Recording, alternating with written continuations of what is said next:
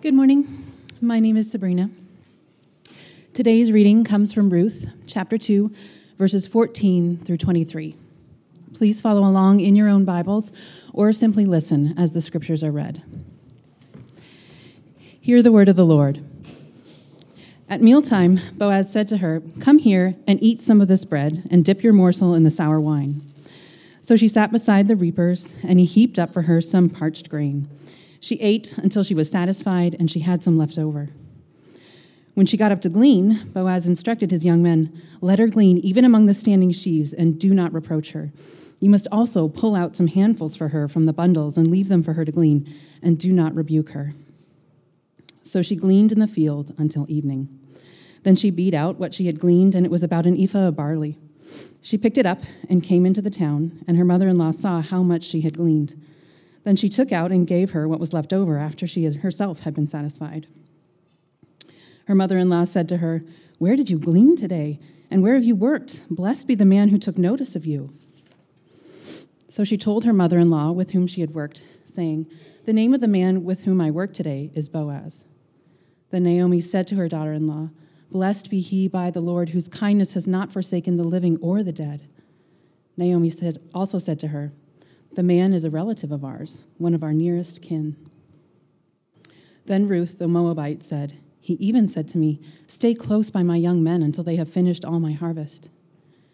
Naomi said to Ruth, her daughter-in-law, "It is better, my daughter, that you go out with his young women. Otherwise, someone might bother you in another field." So she stayed close to the young women of Boaz, gleaning until the end of the barley and wheat harvests, and she lived with her mother-in-law. This is the word of the Lord. Good morning, everyone. It's wonderful to be here with you all this morning. Many thanks to Pastor Matt for asking me to come along and preach from one of my absolute all-time favorite books of the Bible, the Old Testament book of Ruth. It never ceases to amaze me that there can be so much of real value for us as believers contained in just 4 short chapters. That's all there is to this book. And it's a really relatively simple storyline. But that just shows that you don't have to be big and dramatic, right, to be effective. So a little bit about me before we begin. I know Matt's already mentioned a few things, but again, my name's Tracy. I am a licensed covenant pastor. Until Christmas, I was serving as the pastor of a 135-year-old church out in Orange, Massachusetts, which is about 2 hours west of here. So they're at the opposite end of the life cycle, right, from Haverhill Commons. But since December, I've been actually enjoying going to a church on Sunday and not having to do a thing. It's been a really nice change, I have to say. I'm from England originally, in case you couldn't tell that already. But I've lived here in Massachusetts for 20 years now. With my husband, Tim. He's lurking at the back there. He came with me today. And we have 3 children who all live in New England. I grew up in what I would probably most accurately call an anti-Christian home. I didn't find my way into the faith until I was nearly 30. And for a long time, I thought my non-Christian background was a negative thing. But I've actually come to see it as a positive, because I'm able to engage with people who are skeptical about Christianity or have had bad experiences with the church or with individual Christians, because I've been where they are. I've probably at some point thought all the things they think about God and his church. And so in the cultural season that we're in right now, I've actually come to think that my experience is a really helpful one. Anyway, that's enough about me. We'll be hanging out afterwards if you should want to know more. Don't know why you might, but if you do, we'll have a chance to talk then. Again, very grateful to Matt for extending this invitation to preach this morning and to join with all of you in worshiping the Lord. So let's take a few minutes now, quieten our minds, still our hearts, open ourselves to whatever it might be that the Lord is wanting us to understand from his word this morning. We'll have a few moments of silence and then I'll pray.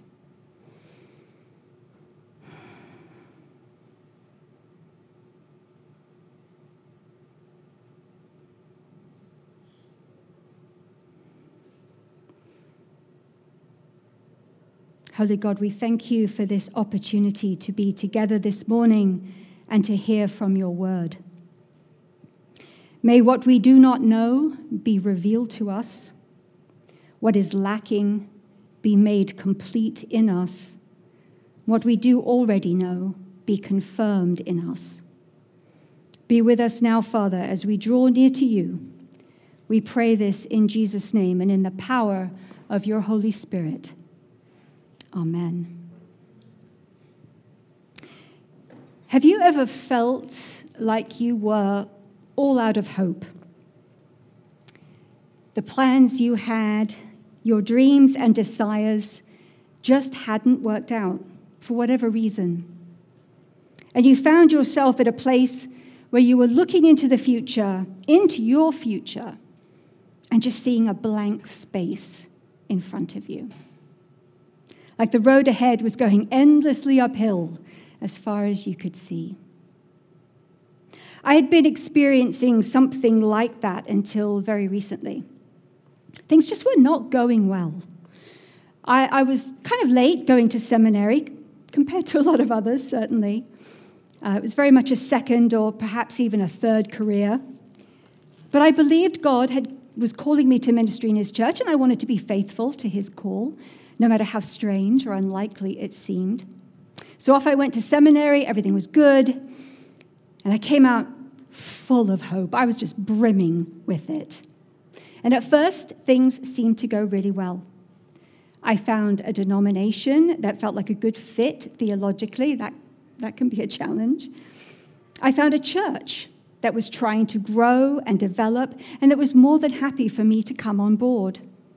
They were clear they couldn't pay me right then, but they were fully expecting to grow, and with a bit more growth, they assured me, would come a paycheck. No worries. I think anyone who's been part of a church plant, some of you here this morning, will perhaps recognize that situation. Anyway, it's very common in the church planting world. However, instead of growing, the church actually began to decline. Every week, there seemed to be another person, another family who didn't show up. When new people would come, they'd come once, they'd come twice. We'd start to get excited, thinking things were beginning to turn around. But then they wouldn't come back again. And finally, it got to the point where the church was unsustainable and had to close. A bit of a blow to my hopes for ministry, to say the least. So a few months later, an opportunity came for me to serve as pastor of another church. This one was very established. There's a photo of it. This one was very established in its community.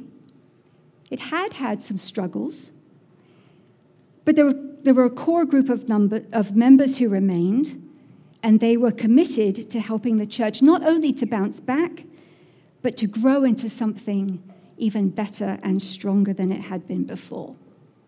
This replenished my hope tank, let me tell you. There were lots of opportunities in the community, lots of ways the church could get plugged in and could be engaged, could really do kingdom work, bring some slivers of light into a place that had a good amount of darkness going on in it. So I was excited. Even though the position wasn't everything I'd hoped for, there were lots of opportunities, and I was willing to invest myself, and I did. But that ministry didn't pan out either. The church's finances turned out to be in much worse shape than I had been made aware of, and so the pastor's contract could not be renewed. They were sorry. They were very sorry, but there was nothing they could do to keep me on. Friends, this was not what I expected to happen to me when I followed God's call into ministry. My bright, shiny hope was well and truly tarnished. I began to think maybe I'd been wrong about my calling. Maybe this wasn't what God really wanted me to do. Perhaps I'd got it all wrong. Then, weirdly, and completely out of the blue, a postcard arrived in the mail advertising a retreat designed specifically for people in ministry who were struggling, people like me, who were unsure of their direction, who'd lost their bearings, or perhaps had been going through a particularly tough season of ministry and were beginning to wonder how much longer they could go on. Essentially, it was a retreat designed for those who had lost their hope. With only a few places available, I was sure I wouldn't get in, but I did. Given where it was and the need for flights to get there and all the other costs that are always associated with events of this kind, I wasn't sure I'd be able to afford to attend. But it turned out to be fully funded. I began to get the feeling that God really wanted me to go on this retreat. Now, I wish I could tell you that something spectacular, amazing, out of the world happened at this retreat that completely restored my hope in an instant and set me firmly on the road to happiness. It didn't. I spent a week looking at some mountains. I read some books. I talked to some people. Nothing dramatic happened to restore me, but I was restored. Because at this very undramatic retreat, a seed of hope was able to be replanted within me. Why was that? Because I felt seen. I felt like the people at the retreat, and yes, God himself, actually cared about my situation, about how I was feeling. That blackout curtain that had been pulled across my future in ministry began to be pulled back just a little. And the road ahead, while not yet completely level, at least didn't look like quite as much of an uphill slog as it had before. We know from our reading in the book of Ruth so far that Naomi and Ruth are two women who have been walking a very, very uphill road. They've both experienced profound losses. And for Naomi, at least, this seems to have blotted out her whole perception and understanding of herself. She's no longer Naomi, she says. Naomi was a wife. Naomi was a mother. Naomi had a future. Now, she's someone else. She's something else. She's Mara, grief-stricken, bitter, hopeless. Mara does not feel seen. And what about Ruth? Well, we don't get a glimpse into her internal dialogue. What we do see, though, is her clinging almost desperately to her mother-in-law, which suggests perhaps that she too can't see much of a future ahead for herself. Certainly not if she stays behind in Moab. In our text this morning, though, that we just heard, we see small signs that might suggest that the road that they've been on is beginning to level out. Ruth has gone to find them food to eat. She's gone to glean barley, trusting that the owner of the field and his workers will be following the Jewish law, right, which requires them to leave some stalks around the edges for poor, desperate people like Ruth herself to glean from. In doing that small action of going out, she is seen by the owner of the field himself, by Boaz. And not only does he see her, he knows who she's related to.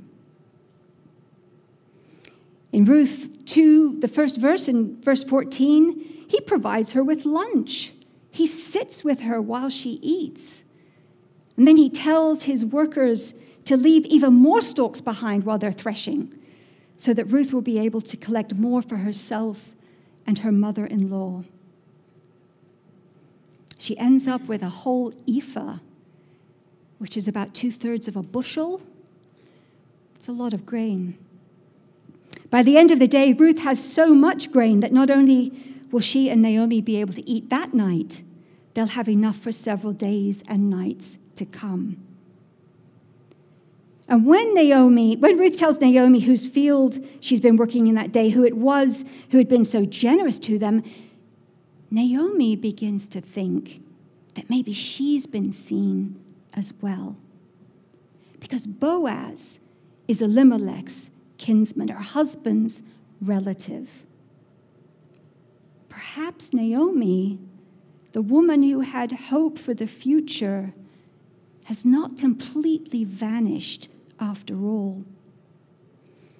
Her relationship to Boaz through Elimelech, her claim on his help and support, has been acknowledged by the way he treated her, Naomi, through her Moabite daughter-in-law, Ruth. In the barren ground of physical, mental, emotional, and yes, spiritual poverty, a seed of hope has been planted. The food, the grain that Ruth brings home that Boaz made sure she was able to collect is a sign, perhaps, a suggestion of abundance to come. Although at this moment in time, they don't know what will happen in the future. Ruth has been seen. Naomi has been seen. And there is a seed of hope where there was no hope before. Maybe God has not forgotten them. This theme of a person feeling abandoned, feeling forgotten, and then being seen by God shows up in multiple places throughout the Bible. In the Old Testament book of Genesis, we have the story of Hagar. You're probably familiar with it. Hagar was an Egyptian slave girl, and she belonged to Sarai, who was Abram's wife. And she is given by Sarai to her husband as a concubine. When Hagar becomes pregnant, she is treated harshly by Sarai, and she runs away out into the wilderness. She is desperate and alone. But Hagar is seen by the Lord, and he sends an angel to her, and he tells her all the good things that are in store for her and for her lineage through the son that she is going to bear. Hagar even names God El Roi, the God who sees, because of this experience. Another person who is seen by God is the prophet Elijah. He's being hunted by King Ahab's wife, Queen Jezebel. She's a little bit angry with Elijah because he has brought the fire of God down on all her pagan prophets and wiped them all out. She didn't like that very much. And so Elijah is fleeing for his life. And he's so distraught, he's so frightened that he wants to die. But God sees Elijah. And again, he sends an angel with food and water to restore him. He calls Elijah to a special mountain called Mount Horeb. And there Elijah has this personal encounter with God, at the end of which he's actually given his next assignment, and it's a big one. He is to go and anoint the kings and the prophets who will do the Lord's work in the future. God saw Hagar, he saw Elijah, like he sees Naomi and Ruth. In the New Testament, of course, we have Jesus who always seems to be seeing those people who are invisible to everybody else. The poor, the weak, the physically disabled in some way or mentally afflicted. Several times we find him seeing widows like Naomi and Ruth, who are the ultimate invisible class of people. He sees the poor widow giving her last 2 pennies as an offering in the temple, and he actually holds her up as a model of devotion. He sees the heartbroken widow in the town of Nain and raises her son from the dead so he can restore him back to her. He sees his friends, Martha and Mary, they're not widows, but they're going to be without support when their brother Lazarus dies. They could very well end up in a situation very much like that of Ruth and Naomi. He sees them, and he restores their brother to life. Yes, there's a bigger thing happening in that particular resurrection, but the smaller thing is there too. Jesus, God incarnate, seeing the women and caring for them. Our God is a God who sees, who cares, and who wants us to have hope. What are we to do in our barren seasons? When life is not working out as we might have liked it to, when our hope, if not extinguished entirely, is very much on the ropes. As Matt mentioned, today is Mother's Day. Of course, a day when many women, surprisingly, considering it's a day of recognition, can actually feel themselves unseen. Right? Believe it or not. For those that are mothers, they can actually begin to feel that that's all they are. That their former selves have completely vanished. Right? I know I felt that way when my children were young. Like the Tracy I'd always known didn't exist anymore. I was just mum. I was just mum. For women without children, who may have not been able to have them, can be a day when very painful feelings are stirred up. Or for women who are childless by choice, they may feel they are being judged negatively for that decision. I think churches can sometimes be quite bad about this. Without meaning to, we're often child-focused in ways that are unhelpful for those that don't have children. I was in a church the first time that was mentioned to me. This poor woman came up and said, could you dial down the Mother's Day stuff, please? It's a difficult day for some of us. And I'm not sure anybody in leadership had ever really considered that might be so, sadly. As Matt mentioned too, there are also those, women and men, who might find the day difficult because they did not have good relationships with their own mothers. On a day celebrating mothers, they can feel conflicted, torn, guilty, and their pain unseen on such a day. Where do we find seeds of hope when our path feels like a long uphill slog, when things aren't working out, when we feel on holidays or any other day obscured, neglected, or unseen? So I'd like to suggest 3 things this morning that might help. The first and the most important is that we try to really know deep down, inside, down in our innermost being, that God does see us. He is El Roy. He is the God who sees. We are never obscured from his view, even though it seems that way at times. At Hymn of Lament this morning, the continual need to lament. We can all feel at times like we're unseen. Our world is unseen. But he sees us. He sees us. In Psalm 18, the psalmist writes of God, he delivered me because he delighted in me. And I love that. He delights in me and he delights in all of you. What a blessing in the dark seasons in our life, the heavy seasons, the barren seasons, to remember that God delights in us. He made us, he knows us, he sees us, he delights in us. So first, we are seen. Second, I suggest that like Naomi and Ruth, we look for a seed of hope in the small things of life, the small connections, in the kind acts of others, in the care that they show for us, in relationships, all sorts of relationships, not just those we have with the people related to us by blood or those we feel particularly close to.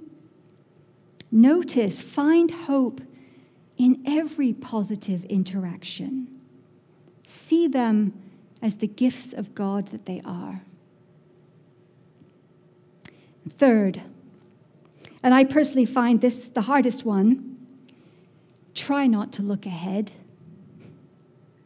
Grasp onto your seed of hope and let it nurture you. Let it restore you today.